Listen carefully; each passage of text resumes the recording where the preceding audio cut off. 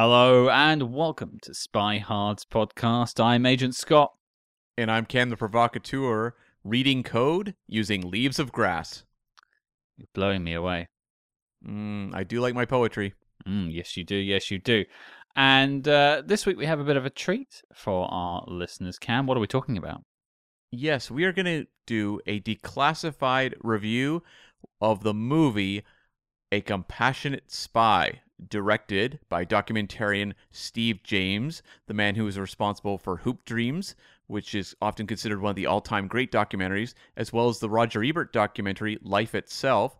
And we don't typically tackle documentaries very often on the show. We did do an interview for Sound of 007, but we haven't really done a review, so this is a first for us. But perhaps, Scott, you want to set this one up? For sure. And yeah, if you want us to look at some more documentaries down the road, do let us know. But yeah, we thought we'd try this one out. And we were given a screener by the lovely folks at Magnolia Pictures. So we've seen this ahead of time. This episode is dropping on the day of release of the film. It's basically coming out in select theaters worldwide and on VOD as well. So you should be able to find it.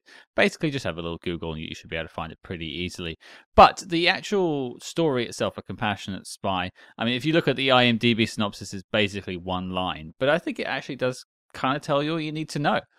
The incredible story of Manhattan Project scientist Ted Hall, who shared classified nuclear secrets with Russia. Now, to unpack that a little bit, for those who don't know, the Manhattan Project is basically the US coming up with the atomic bomb during World War II, which is actually, funnily enough, running concurrently with Cam and I doing this, is spoken about quite a lot in the Oppenheimer film. That's right, and at the time of recording this, we are just coming off of the big Barbenheimer weekend, and we both saw Oppenheimer. Yeah, which we're not going to talk about that too much, but basically this is a real-life story of someone who worked in that Los Alamos site coming up with the two bombs that were dropped on Japan, and who actually gave details to Russia and the fallout from that, if you pardon the pun. Mm-hmm. Now, Cam, this is, of course, as you mentioned, by Steve James, and we have a chat with him coming up in just a little bit, but I'm curious to hear from you, Cam. This is our first time talking about a documentary on the show. What did you think of A Compassionate Spy? I really enjoyed this documentary. I think it really helped actually seeing it right after Oppenheimer. For me, Yeah. It was like, oh my God, I have all the background information in my head just swirling about because of, the Christopher Nolan film. And so like to see an alternate angle story regarding the Manhattan Project, I found it very involving. And I think this movie, we'll get to maybe more in-depth thoughts in a little bit, but this one I think is going to be of great interest to people who, I'm not going to speak for people who are historian types, who have really delved into this period, because I am unclear myself as to how much of the material in this documentary they would already know. Sure. To me personally, I would recommend this to people who have maybe some interest in this time period and this project, just even given Oppenheimer. They may want to know more about this, because this is a very intriguing spy espionage story tied to that particular period that is material you are not going to see in the Oppenheimer film. It is it's a sidequel, if you will, to the events of that film. And I just found it to be a really interesting examination of how you can, be an individual who is smuggling secrets to the Russians, and like the justifications for it, and also how it kind of shapes the course of your life. Yeah, I think I definitely agree with you there. And in terms of my takeaway from it, I'm not someone who usually reaches for documentaries too much. I prefer sort of fictional stories if I'm going to feature-length stuff. I mean, maybe like shorter documentaries on YouTube, that sort of thing, maybe I would go towards. Hey, what about books? Are you the same with books? Oh, I'm a fiction guy in books too. Okay. I struggle with like autobiographies and stuff. But in terms of A Compassionate Spy, I really love what Steve James has done with this. There's a reason why he is Academy Award nominated. I love the way that he has worked in like old footage of sort of interviews with Ted Hall, but he's also done new interviews with his wife, Joan, other people that are involved in the case, people who have also researched the case as well. But he's also involved, like, he's got actors to reenact scenes to give you some idea of what it was like at the time, which is kind of why it worked for me quite well with Oppenheimer, because it felt like I was just back in that same universe I just spent 3 hours with Christopher Nolan in. No, I really enjoyed this one, Cam. And I think before we sort of take it apart anymore, let's go straight to Steve James himself. He can tell us all about how we got A Compassionate Spy. Cam, roll it. And joining us now on the show, the director of this week's film, A Compassionate Spy, it's Mr. Steve James. Hello, sir. How are you? Great. How are you? I'm doing not too bad. Looking forward to talking to you about this film. And I think I'll lead us off with sort of the big question for you is sort of what inspired you to want to tell this story, looking through your history of making documentaries? What is it about this story that made you want to bring, a feature film version of it? Yeah, this is a bit of a departure for most of the work I've done. But I heard about Ted Hall from one of the producers on this film, Dave Lindorf, who has a fascination with this part of world history. And he had met Joan Hall, Ted's surviving wife. And he just said, I think there's a really incredible story here that deserves a film. And so I read about it and talked to Dave about it. And then we went and interviewed Joan for 3 or 4 days in Cambridge, England. And based on that, I thought this is an important story to tell. And I think it's because it's an unknown story. Even if you watch Oppenheimer, which I did this weekend, there's no mention of Ted Hall. There's definitely not, no. And what Ted did was quite extraordinary. Whether you agree with what he did or not, it was an extraordinary act that he took at an extremely young age. He was only 19 years old when he started to pass secrets to the Soviets. Well, it was definitely quite the gamble on his part to do what he thought was the right thing. And history, I guess, is the judge in that circumstance and what happened. But I guess then moving on to you sort of backed me from the next question there, which is Joan. Of course, you said you got in contact with her and you filmed quite a bit, which I guess ended up in the actual documentary itself. But what was the process of getting in contact with Joan like, and what was her involvement in the actual film itself? Yeah, so Dave had struck up a friendship with Joan because he had written an article that she read and reached out to him to thank him for it. So they had struck up a friendship, and then we arranged for me to go, and Dave went along on that trip, and we met and interviewed Joan across 3 days. And I was just really taken. I was taken with Joan, her brilliance, her ability as a storyteller, the stories she was telling. I was also taken with this it was a love story. I mean, to me, this film is very much about the espionage, but it's also very much about a relationship between these two people who were quite young when they met and married. and the way in which Joan sort of helped Ted through all those years to both live a regular life, but also evade capture. And so I just felt like it was really important to tell the story. And then when I found out that there was videotape from several sources of Ted before he passed away in the 90s, talking candidly about what he had done, then I thought, okay, we can really make a film about this. Yeah, you've got quite a lot of. There's a couple of documentaries I think you've pulled from, or TV shows I think you've got some footage from for Ted, which I think is very valuable to the documentary itself. But one thing that jumped out to me, and you just touched on it there, is the relationship between Ted and Joan. They've got. I mean, anyone who's in a marriage or a relationship should be aspiring to their relationship, because she stood by him through thick and thin, and everyone needs a Joan in their life, I would say. Yes. Yeah, and she saved him from himself on at least 2 occasions. When the Rosenbergs, Julius and Ethel Rosenberg, were on trial, and which was a huge international story for espionage connected to the bomb. Ted, as we indicate in the film, Ted went to Joan and he said, I want to go confess what I did, because what I did was much more consequential than what Julius Rosenberg did. And maybe I could save them. And she said, there's no way you'll save them. You will only get me and you executed along with them. And she was absolutely right about that. And so there were several points along the way where she helped him navigate it and and make decisions that were at least in their best interest in terms of this. Well, then, yeah, you've got the story now, and you've got this footage with Joan. You've got this 3 days worth of interviews. What is your process for putting together this documentary, and does that sort of fit the general process you've done in the past, or was this one different, perhaps?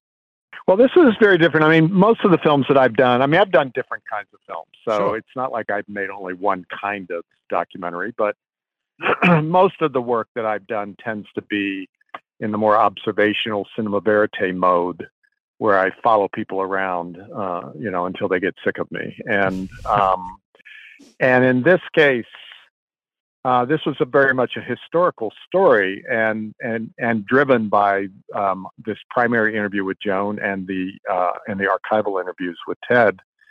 But I was determined to make it as personal as possible. I wanted it to be a personal story. I didn't want it to be history writ large, although it is impacted in that way.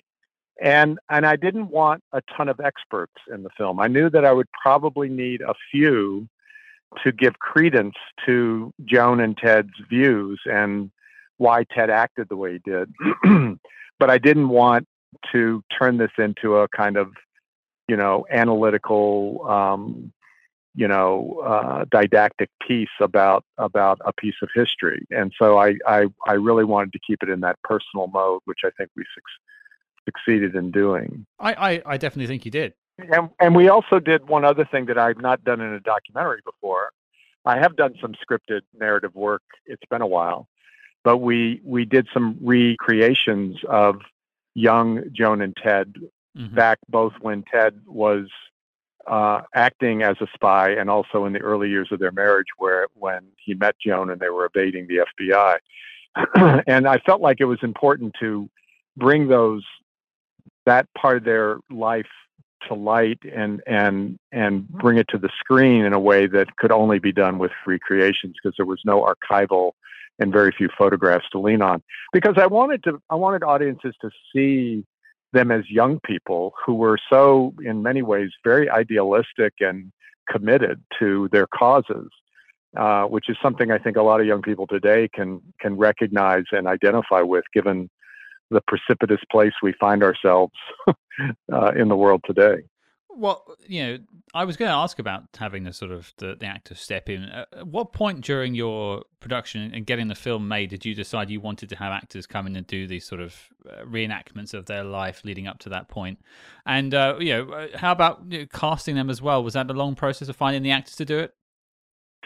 Yeah, so I decided pretty early on, after that initial interview with Joan, that extensive interview, I remember saying to my colleagues that I think we may want to really consider doing some recreations, reenactments here, because a lot of times in historical archival-driven films, first of all, it's not uncommon to do that, number one. But secondly, usually when you find archival that can visualize these things, it's usually a cheat in a way. It's not the actual people or the actual incidents, but it's plausible enough that it can sort of be visually representative of what's being told. But in this case, there was no way to find anything that could possibly suffice in that way. These stories were too specific and too personal. And so I warmed to the idea that this would be a great way to do it, and an exciting way to do it, and I think a better way for audiences to do it.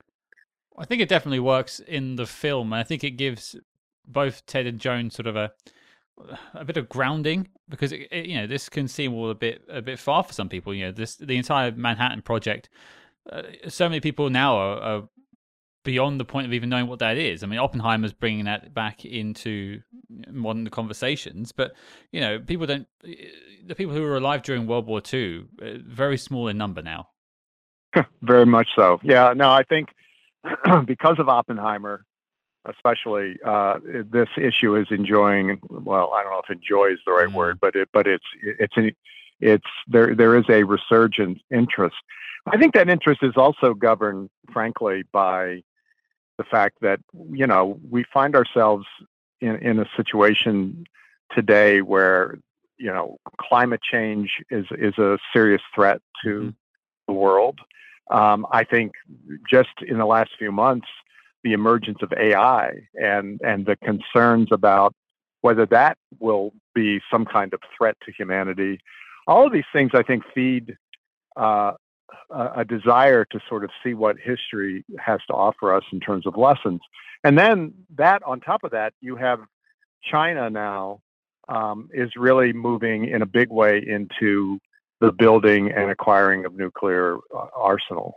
And that's something they have not done until recently. And now they seem to be wanting to be a third superpower in the nuclear sphere, which is incredibly potentially destabilizing. Yeah, it doesn't. It's not exactly a warm blanket at bedtime, is it? That sort of stuff. No, we've got our hands full. Indeed. And speaking of having your hands full and maybe running into trouble, but when you were putting this documentary together, was there any issues that came up along the way? Any sort of obstacles you had to overcome? No, I mean, I think the hardest part was, in some ways, I wanted to tell Savi Sachs's story too. Savi being Ted's best friend and the person who collaborated with him in terms of getting the secrets to the Soviets. But Savi died long ago, and there's not much of a record of him. And so I had to kind of win over his son and daughter to be interviewed, and that took a little while to do because they had a very sort of tumultuous childhood around what Savi had done. Sure. Much more so, I think, than Ted and Joan's kids did, and so there was some reluctance to kind of revisit all this, but I was able to to convince them that this story was important and that what Savi did was something that whether you condone what he did or not, he did it, I think, for the right reasons in his mind, and that it was an important story to tell, and thank goodness that they became a part of the film. No, I think that's maybe another story that deserves its own documentary, further exploration of that man's life, because it's a very fascinating one as well to dive into. I've been reading about him today, post this, but like you said, there's not a lot out there really to dive into. There's not. Now, I suppose then my next question would be, looking at the process of making this, was there any elements of the story that you didn't get time to explore? I think that's kind of basically what we just discussed, but was there anything else you didn't get time to explore in the documentary that you would like to had you had more time or more opportunity? Well, I would have loved to have spent a bit more time on Ted's childhood growing up, and his relationship with his brother Ed, who we haven't mentioned. Ed was 11 years older than Ted, and he factors into Ted's story in a remarkable way. It's such a remarkable part of the story. It's the kind of thing that, if we were making the Hollywood version of this movie and you had Ted, the older brother's story in there, the way it really happened, most people would be throwing up their hands and saying, "Oh, come on, they're making this up." But Ted's older brother Ed was a engineering genius, and he was in the Air Force, and he was a central part of the building of the missile program by the Air Force that became the anti-ballistic missile program, which carried nuclear warheads eventually. And so these were two brilliant men from the same family. And so I would have loved to have explored that a bit more. I would have loved to have given people even more of a sense. I think I do it, but I would have loved to have given people even more of a sense of the degree and the efforts that the U.S. government went to paint the Soviet Union as a beautiful and wonderful ally during the war. We have this one section in the film where we feature parts of this film called Mission to Moscow, which is, I encourage you to watch the entire film. It's an incredible film. I would have at one point in my editing, I had considerably more of it in there, and my colleagues were saying, "Look, we can't show this much of Mission to Moscow," but there were several films that were made. Frank Capra, the famous American filmmaker, made 2 films that sang the praises in this beautiful Frank Capra-esque way of life in the Soviet Union, and what a wonderful place. And so I think a lot of Americans in particular are completely unaware of the ways in which the Soviet Union was even an ally during the war, much less the degree to which Roosevelt went to try to endear them to the American people. Well, I think you weave the Curtiz film in beautifully. I actually wasn't aware of the film until you pointed out in the documentary, and also the strangeness of the family connection with the brothers and how their lives are connected without them really knowing, about one developing the ICBM and one developing or being part of the team that developed what is now known as an atom bomb. It's crazy that they're sort of connected without knowing. Yeah, and as we tell in the story, once the FBI got onto Ted and tried to get him to confess, they went to his brother Ed and they tried to use his brother Ed to get Ted to confess, even going far enough to even sort of threaten Ed's career in the Air Force if he didn't turn Ted in. And of course, when they first went to Ed, he had no idea what Ted had done. No. But then he when he did find out from Ted what he'd done, he held fast and never turned him in because of his love for his brother. No, absolutely. And I suppose one of the final questions I had about the documentary, because I know our time is brief, was there any sort of revelation you had along the way of making this documentary? Any sort of bit of information you found during your research that really just sort of knocked you back? Well, yeah, I knew some of the history of the bomb in World War II before I dove into it more deeply. But the one thing that I was unaware of, and I knew there was real debate about whether the U.S. really needed to drop the bombs on Japan to get them to surrender. I knew that. What I didn't know and learned in this documentary, among many things, was the way in which the U.S. government, at first, when they calculated the cost of an invasion of Japan, they calculated it as 20,000 American soldiers might lose their lives, which is, an enormous loss. I in no way don't mean to belittle that. But then when the numbers started coming in of how many people had died in Hiroshima and Nagasaki, then they kept revising the numbers up because they wanted to maintain a kind of moral high ground that what we had done had saved more lives than it had destroyed. And that, in fact, wasn't the case. And there's, the more I dug into it, the more I came to realize, that there was strong feelings, even within the U.S. military, of the desire that we not drop the bomb on Japan, that Japan would surrender without dropping the bomb. So there was a lot of things I was unaware of. Well, the last question I've got for you, Steve, before we let you go, and this question's been asked to everyone who's ever been on the show, directors, cinematographers, actors, the whole bunch. Steve James, what is your favorite spy movie of all time? Oh God! I wish you had. There's no prep here. We like to throw you right in the deep end. Yeah, you really do. Favorite spy movie? God. Well, I mean, I don't think it's a great movie in a sense, but I love its significance. The Manchurian Candidate. Does that qualify? Absolutely, both versions. Yes, I think that's a pretty great film, partly for its historical and film history significance.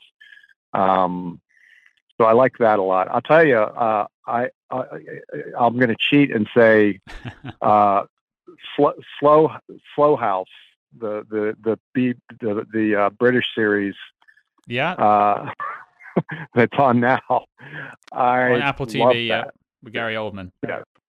I love that series. Wonderful series. Hilarious as well. Yes, hilarious. Well, people saying about Barbenheimer, I'd say forget that. I think Compassionheimer is where I'm at when it comes to double bills. So I love Love that. Love that. Perfect. That gets my vote for me. Yeah, Compassionate Spy. It's available now, everyone. Steve James, it's been a pleasure speaking with you, sir. Thank you for your time. Thank you. Thank you. Bye-bye. Well, there you go. That was Mr. Steve James. I want to thank Steve once again for taking the time to speak with me, and again thank Magnolia Pictures for help putting that interview together. Hope you all enjoyed it. But Cam, let's go back to it. Let's take a Compassionate Spy apart a little bit. As I said to Steve in the interview, I think one of the things that this does so well is, having the actors in to give you sort of an idea of what it was actually like in reality, what was going on. Because I think it could be quite dry just having these sort of talking head interviews in documentaries. Having the actors actually act out scenes, I think, really sort of spices it up and gives it a bit more of an energy to it. I was a little more mixed on the recreations. Wow. I think they're used sparingly enough here. I think that they didn't bother me too much, but I tend to find with recreations, they make it feel too cinematic. Sure. Where it's people talking about something that's very real. And these ones weren't my favorite, but they didn't completely pull me out of the movie. But like, I can understand the reasoning for them. I just tend to find when it's recreations, you are rarely getting what I would call really well-calibrated dramatic performances. It tends to feel a little bit almost like a History Comes Alive special you might see in social studies class. To me, this movie really came to life more so because of the primary narrator of the movie, which is Joan Hall, Ted's wife. There's a lot of archive footage, as you said, of Ted Hall throughout the movie, so we have his input on much of the events that took place over the course of his life. But Sure. This movie to me, I think, had two things that made it very interesting, because I think on paper you go, this movie's about Ted Hall and, taking part in the Manhattan Project and then smuggling these secrets to the Russians. That's kind of the core of what this movie is about. In some ways, yeah, that is kind of the plot of the documentary. But really, this movie is, I think, to me, like two things. It's like a testament to a marriage, to two people who were married for a very long time, and how they were kind of these pillars of strength for each other. There's a lot of moments where he's thinking about giving himself up because of guilt, or, this is also the time the Rosenbergs are going to be executed for being spies, and how he's considering turning himself in to try to help them in some way, and the fact that she is the one that is often the one kind of keeping him on the straight and narrow in terms of, no, we need to focus just on preserving our own lives and moving forward. And I think she's invaluable in helping us understand specifically what their politics were, what they were trying to do, and maybe like where they fell short, like what they didn't quite understand at the time that would affect the way they would maybe make that decision now. I got a real sense of kind of the psychological journey the two of them had been through because of her. She was such a great narrator. Yeah, I think Steve made a very good choice early on by really focusing it around her input. And I think, and I said this to Steve, I think we all need a Joan in our lives. Yeah. Because she is a champion for Ted. Yeah. Throughout this entire time, she completely gets where he is coming from and supports him all the way through. And I just think that was really nice to sort of watch and observe, because one thing I think this film could have easily done, and it didn't, and I credit it for not doing it, is having a pile-on of Ted Hall. Yeah. Because, on paper, he betrayed his country. Now, his morals and the reasons he did so are his own to choose, and his own to live with, and for us, I suppose, to judge, or for history to judge. But it could have easily had other talking heads talking about the damage he did to America or whatever. But it was chosen to be very much this is what he did, this is why he did it, and now you make your choice. As a viewer, you decide really if it was worth it or not. Yeah, and a lot of his justification is kind of like the material you'll see in Oppenheimer, about kind of the fear of America as this great capitalist power and not kind of creating cordial relationships with other countries, and why Russia should have the right to have this information to lead to a more balanced, coexistence. And, well, I mean, things turned out kind of messy Sure. what with the Cold War and all, but you can understand the way he explains the situation and the way that Joan breaks down the fact that they were very progressive people. And at that time, kind of a more socialist or communist approach was more progressive in helping, minorities and women than what they were seeing in the more capitalist approach. And so, like, I could understand every single step of the way where they were coming from. Would it be the decision I would make? Probably not. But I'm a very cowardly person who would be entirely concerned about my own skin at every step of the way. These were people who, this kind of comes to something else this movie is about that I thought was really interesting. This movie is about how young people really can change the world. Young people have a somewhat fearlessness and an ability to really change things, because these were, like late teenagers, early 20s when they are taking part in these acts. And the fact was they believed in a cause, and they really did affect how, history would be played out. And that is something you will not see as much with people as they get older, because they get more settled in their lives. They become more fearful because maybe they have, children, they have established careers. But when you're young, you have this like drive to try to affect political change. And I found this movie so interesting in the way it didn't judge them. It never portrayed it as these young, stupid kids made this mistake. Yeah. It was entirely about how these two very politically active students, because, it's not just, Ted Hall, but it's also his friend, Saville Sachs, committing this kind of act of espionage. But it's very much about, like, how young people do this, like why they are driven to do it, and how they kind of are able to without really being suspected. I mean, Scott, did this remind you perhaps of another movie we watched? Well, now you say that. Are you talking perhaps of a Jean le Carré adaptation? No, I am not, Oh. but I'm curious which one you're thinking of. I'm thinking of The Little Drummer Girl. Interesting. That is actually a great parallel. I was thinking of The Falcon and the Snowman. Both kind of work, actually. Yeah. The impressionability of youth. Yeah, and you look at Falcon and the Snowman, it's like two young men who decide to start smuggling CIA secrets to the Russians. And the fact that, like, no one would ever look at these guys, right? There's no shredder mojitos, though, or whatever it was. Shredder margaritas. No, and a lot less falcon taming. Yes. No falcon helmets in this film. No. I missed that film.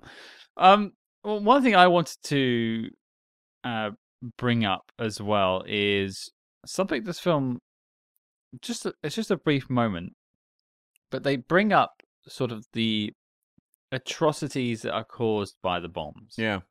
And how they have to live with that.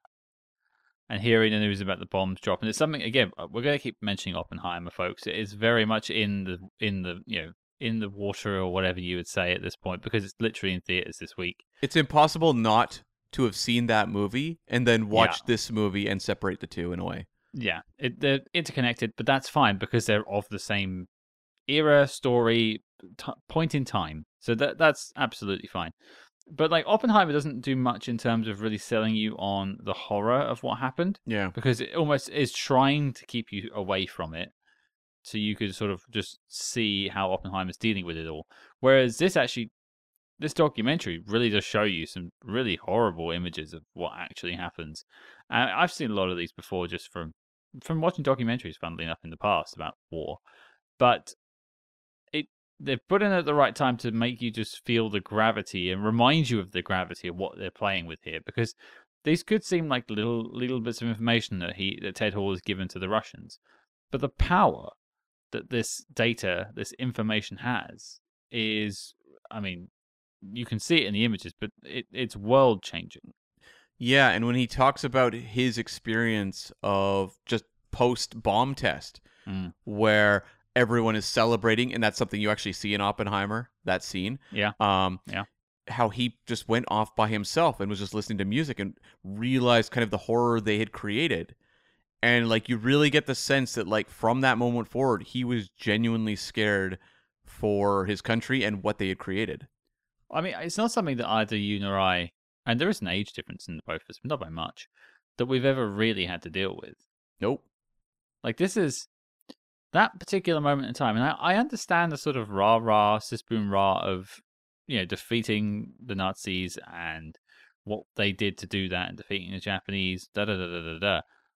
But it's hard to, like, for us now to grasp just how important these decisions were.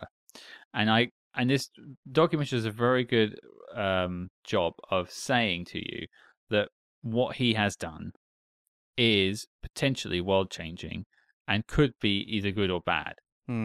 Whereas, I don't think someone, a particular nation downloading someone's TikTok history isn't going to necessarily make a difference that this difference was made. Do you know what I mean? Like, it's not quite the same scale.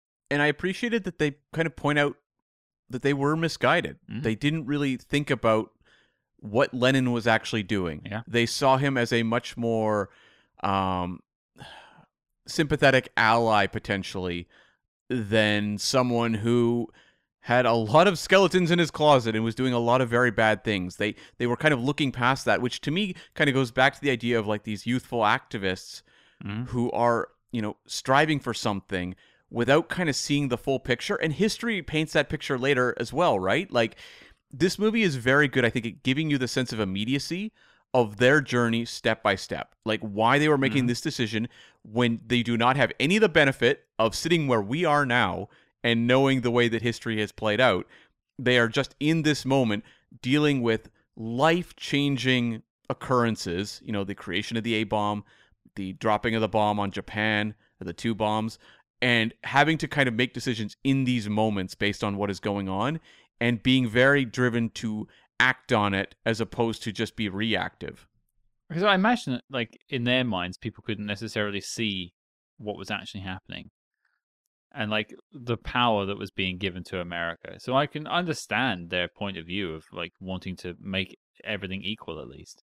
And what I thought was really interesting was in the archive interviews we see with Ted Hall throughout the film, you really get the sense this is not a decision that he views flippantly. No? And that over the course of his life is always kind of in the back of his head. Like, I didn't get the sense by, the later passages of the movie that even he was 100% confident that he was particularly proud of the decision. Like, it seemed like he was still weighing whether he should have done it, even at the end of his life. Well, yeah, because he was, like, offering to give himself up. Yeah. To commute the sentences of those 2 that were executed for espionage, who'd done far less. We interrupt this program to bring you a special report. Attention, spy-hards, diehards. Independent podcasting, much like the spy game, requires considerable resources, whether it's research, equipment, hosting, or of course constructing a hidden moon base. We're putting out the call for your support. That's right, the Spy Hearts Patreon is the home to our ever-growing lineup of Agents in the Field episodes where we decode non-spy films from your favorite spy actors, and The Debrief, where we activate our billion-dollar brains and predict how the spy movie news of today will shape tomorrow. Cam, what have we got in our crosshairs this month? Now is a perfect time to catch up with our July programming that we released on the Patreon. I'm talking about reviews of A Shot in the Dark and Children of Men, as well as The Debrief, where we reviewed Oppenheimer, Secret Invasion, and talked about so much more. So accept your mission and hop in the Helmmobile today at patreon.com/spyhard. But before Spectre agents intercept this broadcast, let's get back to the spy jinx. Another thing I just wanted to bring up was another thing this documentary did well in terms of actually selling the reality, and that is the sort of Red Scare. Yeah. I mean, I'm not going to get into my own personal politics in this episode, but I think, like, if you showed any sort of outside of the normal, what is approved politics in those days, you were in for a scary life. Yeah. And the movie touches on that, where they had, like, the FBI digging through their stuff, and they are kind of an extreme case where it's like people suspected of espionage. Of course, the FBI are going to be all over them. But there was a lot of people who had gone to, like, I don't know, like a communist meeting at some point who had the FBI all over them. Mm-hmm. This was not an uncommon thing in this era. And the idea of Big Brother is ready to pounce at any time would create such like a intense sense of fear that I can also understand why, in kind of the wake of having committed this act of espionage, you would feel like you might have done the right thing because America is going to a very scary place with the Red Scare, where you're constantly kind of under the shroud of this, like, just sense of danger and sense of being, in trouble with the government just for engaging in some exploratory university activities. Yeah, I mean, this stuff does exist now in a sense. If you look at, say, like people's social media, Yeah. and how that can really stay with you. And you or I are of a generation where we had like Friendster and MySpace and MSN Messenger. High five. Don't forget high five. A high five, of course, of course, of course. You were on the Facebook when it had a the. I was, yeah. Yeah. And so that can now be used against you in like job applications and stuff like that. But this is obviously a much smaller scale.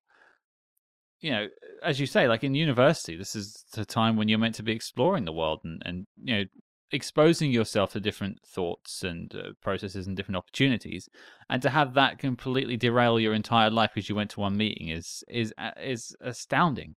But that was the reality. Mm-hmm. Yeah. If there was one thing I had in terms of criticisms of the documentary, things I would have liked to have seen maybe fleshed out more, it was the friend, Savvy, who is set up as pretty instrumental in assisting in the espionage.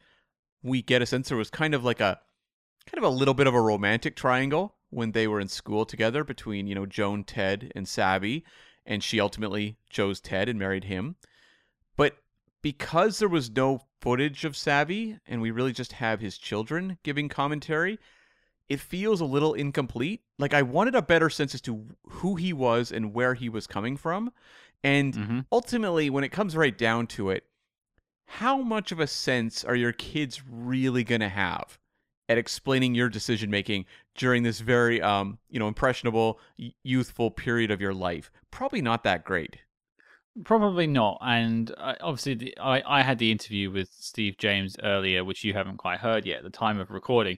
But that was something that Steve would have liked to have improved as well, had there been more of an opportunity. He got his kids involved late into the proceedings. Right. So he got what he could there, but there's not that much in terms of background information on the friend or anything like that. So he wanted to do more, but he was bound by what was there.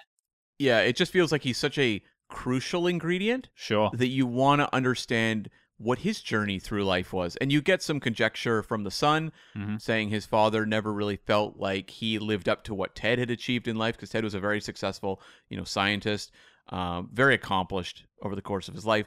But you just want a sense as to like what Savvy was doing, because I never had a good real understanding as to what this man even did over the course of his life. No, and I think that's just, it's not out there to discuss. I think that's probably more of the issue with that.